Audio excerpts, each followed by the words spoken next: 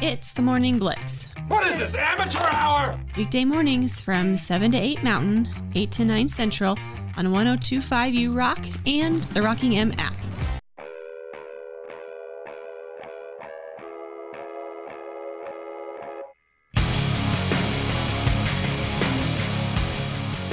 Cruising along on a Monday morning. Glad you're with us on the Morning Blitz. Ross Volkmer, Christian Peck Dimmitt with you here. Before we get to our losers of the weekend, I want to just highlight once again high school football season kind of wrapping things up. We're into the semifinal round this Friday. Only one area team remains standing. That's the Shiloh Cougars. Congratulations, a good friend of the program. Head coach Walden, that's done a great job there for sure. Matt Walden's done a great job there at Shiloh. His team 54-8 winners over Ingalls on Friday. They will take on Ashland in the six-man state semifinals. I don't know if that game's home or away yet. Yesterday I looked at, they hadn't been decided yet from what I could tell. I hope they get it home because they already traveled to Ashland once this year. Got back at 3:30 in the morning. So yeah, it was rough. It's a long way down there. So I hope they forced them to come up here. Cougars still won that game. So at least it was a long bus trip back and it was a win. So you'll take that. But Cougars rolling on. Once again, Hoxie losing to El Saline, a heartbreaker. They couldn't convert on a two-point conversion. They lose 42-44 in their season at 9-2. Rollins County loses to Wichita County 56-34. It's one of those games. 8-man could be that way. Really, any football can, but it seems like the fewer men you take off the field, if you can't get stops, you better not get stopped yourself or you're going to probably lose.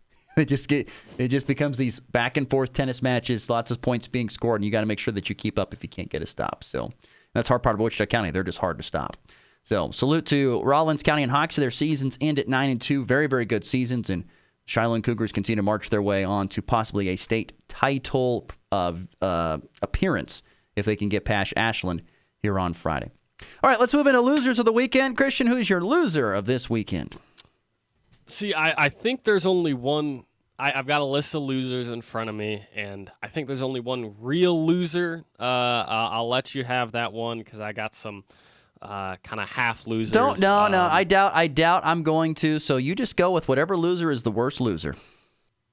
You know what? That's fair. You got to go with Kansas Jayhawk football. I mean, it's a brutal one. You lose Jason Bean, of course, and I haven't seen anything in terms of an update when I looked last night on his injury. I didn't get to watch this fully live last night or on Saturday.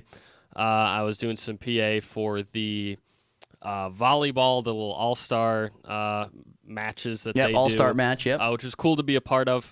Quick story, I was decked out in all Michigan stuff because, of course, Michigan was playing Penn State. And one, I think it was the referee, came over in between matches and went, "Those girls over there think that you are a recruiter for Michigan." So I guess they are the losers of the weekend because they had just a moment of hope that they were getting some Big Ten recruiting done there. So unfortunate turn of events, but. It's got to be Kansas Jayhawk football for a loser. You lose Jason Bean, you get your Big 12 title hopes kind of dashed to the side all in one day. Can't get a whole lot worse the way that game went. You let the Red Raiders dominate you run game wise, and you had two shots at it late in that fourth quarter where you were inside the 10, inside the 5. And couldn't punch it in either time, settled for a field goal both times. I mean, you got a third-string quarterback in. Cole Ballard was not awful, but what are you going to expect from a third-stringer kind of shoved in the middle of a game? They got kind of creative. Devin Neal, I saw, took some direct snaps because what else are you going to do? Red zone offense, especially inside that 5, inside that 10. Not effective, and you lose to Texas Tech in a game that we were thinking you probably should win. Well, not a blowout, but relatively handily. I think we thought that looking at the rest of the schedule, you get past Texas Tech, you have Kansas. It's not as easy as some other schedules like Kansas State has, but it was a pretty manageable schedule, and you were still in the hunt for the Big 12 title game race. You were still in the hunt for that. Here's the thing. When you're on your second-string quarterback, so your first-string quarterback is the preseason Big 12 Offensive Player of the Year who has not been able to see in the field because of a back injury. That's horrible. It's a terribly bad luck thing. And where would Kansas be if he was the quarterback? They might probably have a loss or two less if he's able to go, as Jalen Daniels is able to go. Jason Bean has filled in phenomenally. He's done a great job. He's gotten more comfortable each week he's out there. He gets hurt. So now you're going to your redshirt freshman, Cole Ballard, who probably hasn't seen a whole lot of first-string snaps all season long. So you're just throwing him into the fire. What do you, like you said, what do you expect? That's the tough part. That's the tough part if you're Kansas. To lose, to fight and come back, to tie the game at 13, and then and I think that's probably the heartbreaking thing is you tied the game up. It could have gone into overtime. The defense gives up a huge play to go down the field in less than 30 seconds, and they get a field goal to win it to Texas Tech. That hurts. And guess it's kind of, I suppose it is kind of, what's the word I'm looking for here? I don't know, but a couple of years ago, I think Texas Tech played at Kansas, and didn't Kansas block Texas Tech's field goal? It might have been reversed. I don't know why I'm thinking like that. For some reason, there was something that would have given Texas Tech the win, so it kind of was reversed this time for Tech. But I don't blame Lance Leipold. I don't blame Kansas. That's just a hard hand you've been dealt. And to have the season that you're having, playing now with your third-string quarterback possibly going forward, we don't know this for a fact, but maybe that's a hard pill to swallow and a hard thing to figure out. So I got to give it's a tough loss. It's a hard pill to swallow. The best part about it is Coach Colton Necky, head coach the offense coordinator for Kansas, is very creative. He'll find a way to get their offense to put some points on the board. And that's the thing. I mean, just like I think that's just what continues to stand out to me about this year's team. What would it have been if Jalen Daniels was healthy? Yeah. What would it have been? Because it really could have been a real special year if he was healthy. Really special year for Kansas football. And it's still been a great year. I don't take anything away from Jason Bean. It's still been a great year. So, yeah, Kansas football, tough week. A tough weekend. Tough weekend for them. I'm going to expand upon that for my loser of the weekend. My loser of the weekend is honestly, and this is how sometimes I get very creative on my winners and losers. But my loser of the weekend is last second field goal losers. So Kansas fits into that. They lost on a last second field goal. Nebraska loses on a last second field goal, 13-10 to Maryland.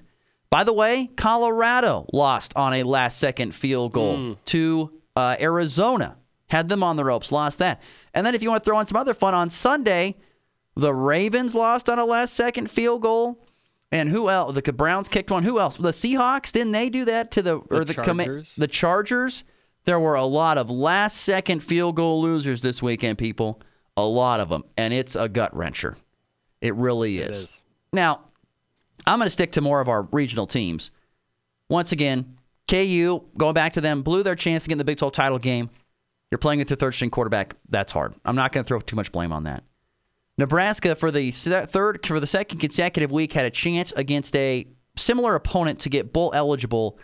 Could not get it done. Could not get it done. And 5 turnovers in a single game for Nebraska is terrible. Nebraska's defense forced 3 turnovers. The offense gave it up 5 times. You still went -2 in turnover margin. Nebraska leads the nation in fumbles. I think they lead the nation in turnovers. It's hard to win football games when you give the football away constantly. Constantly.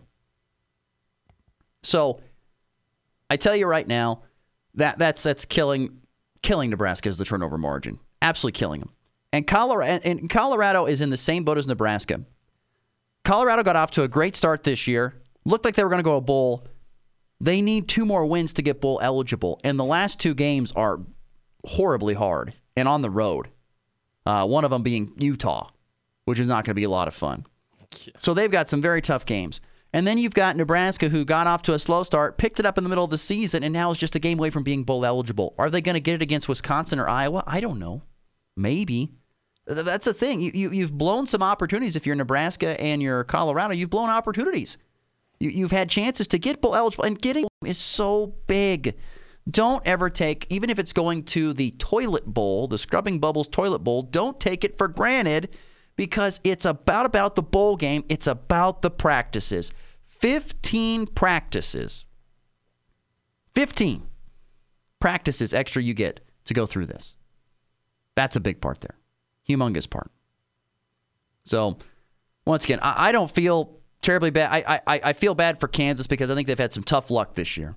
They have a good team. They have a really good team. They have some great players that have just not been able to play because of injuries. They've still fought through it. They're going to have to fight extra hard, especially if Jason Bean is hurt for an extended period of time. We'll see if that actually ends up happening. But Nebraska and Colorado have blown their chances to get bowl eligible now many, many, many a times. Yeah. So, yes, thank you to listener Bill. Houston beat the Bengals on a last-second field goal as well. That's right. So, like I said, there were tons of last-second field goal losers. I mean, and some of those, when you lose by 2 because you're up by 1, gut-wrenching. Mm-hmm. I was in the stands. I was in the north end zone for the Nebraska game where they kicked the winning field goal. You're just like, it's like a 24-yard field goal. It's a chip shot. You're like, we're done. We're done. And there it goes through the upper. You're hoping for a block, getting a fingertip on it. It didn't happen. Mm-hmm.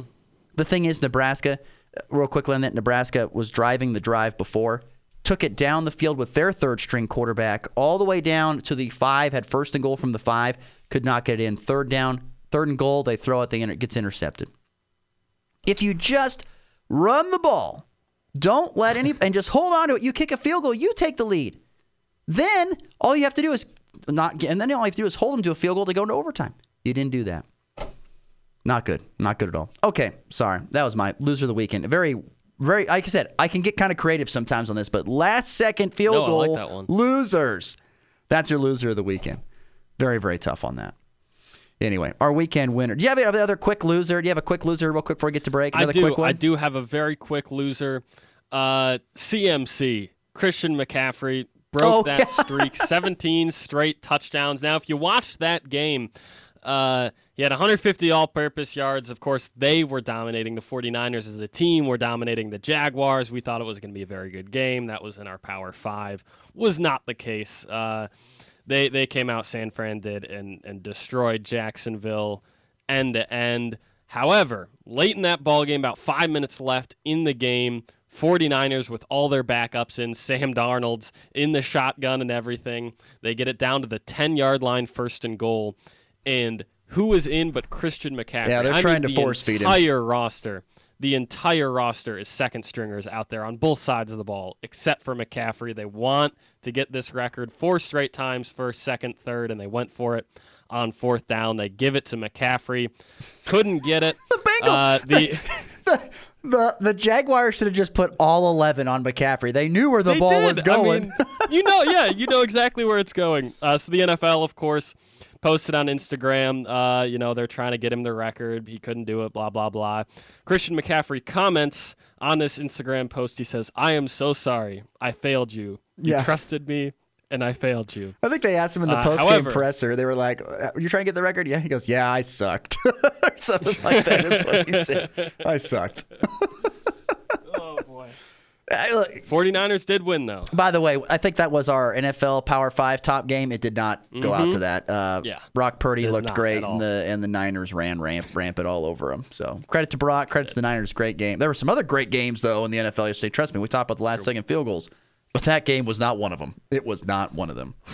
So anyway, all right, we're about 10 minutes till top there. We'll take a break, come back, wrap the show with a bunch of leftovers. We'll also get to our thoughts on our weekend picks next. You're listening to the Morning Blitz.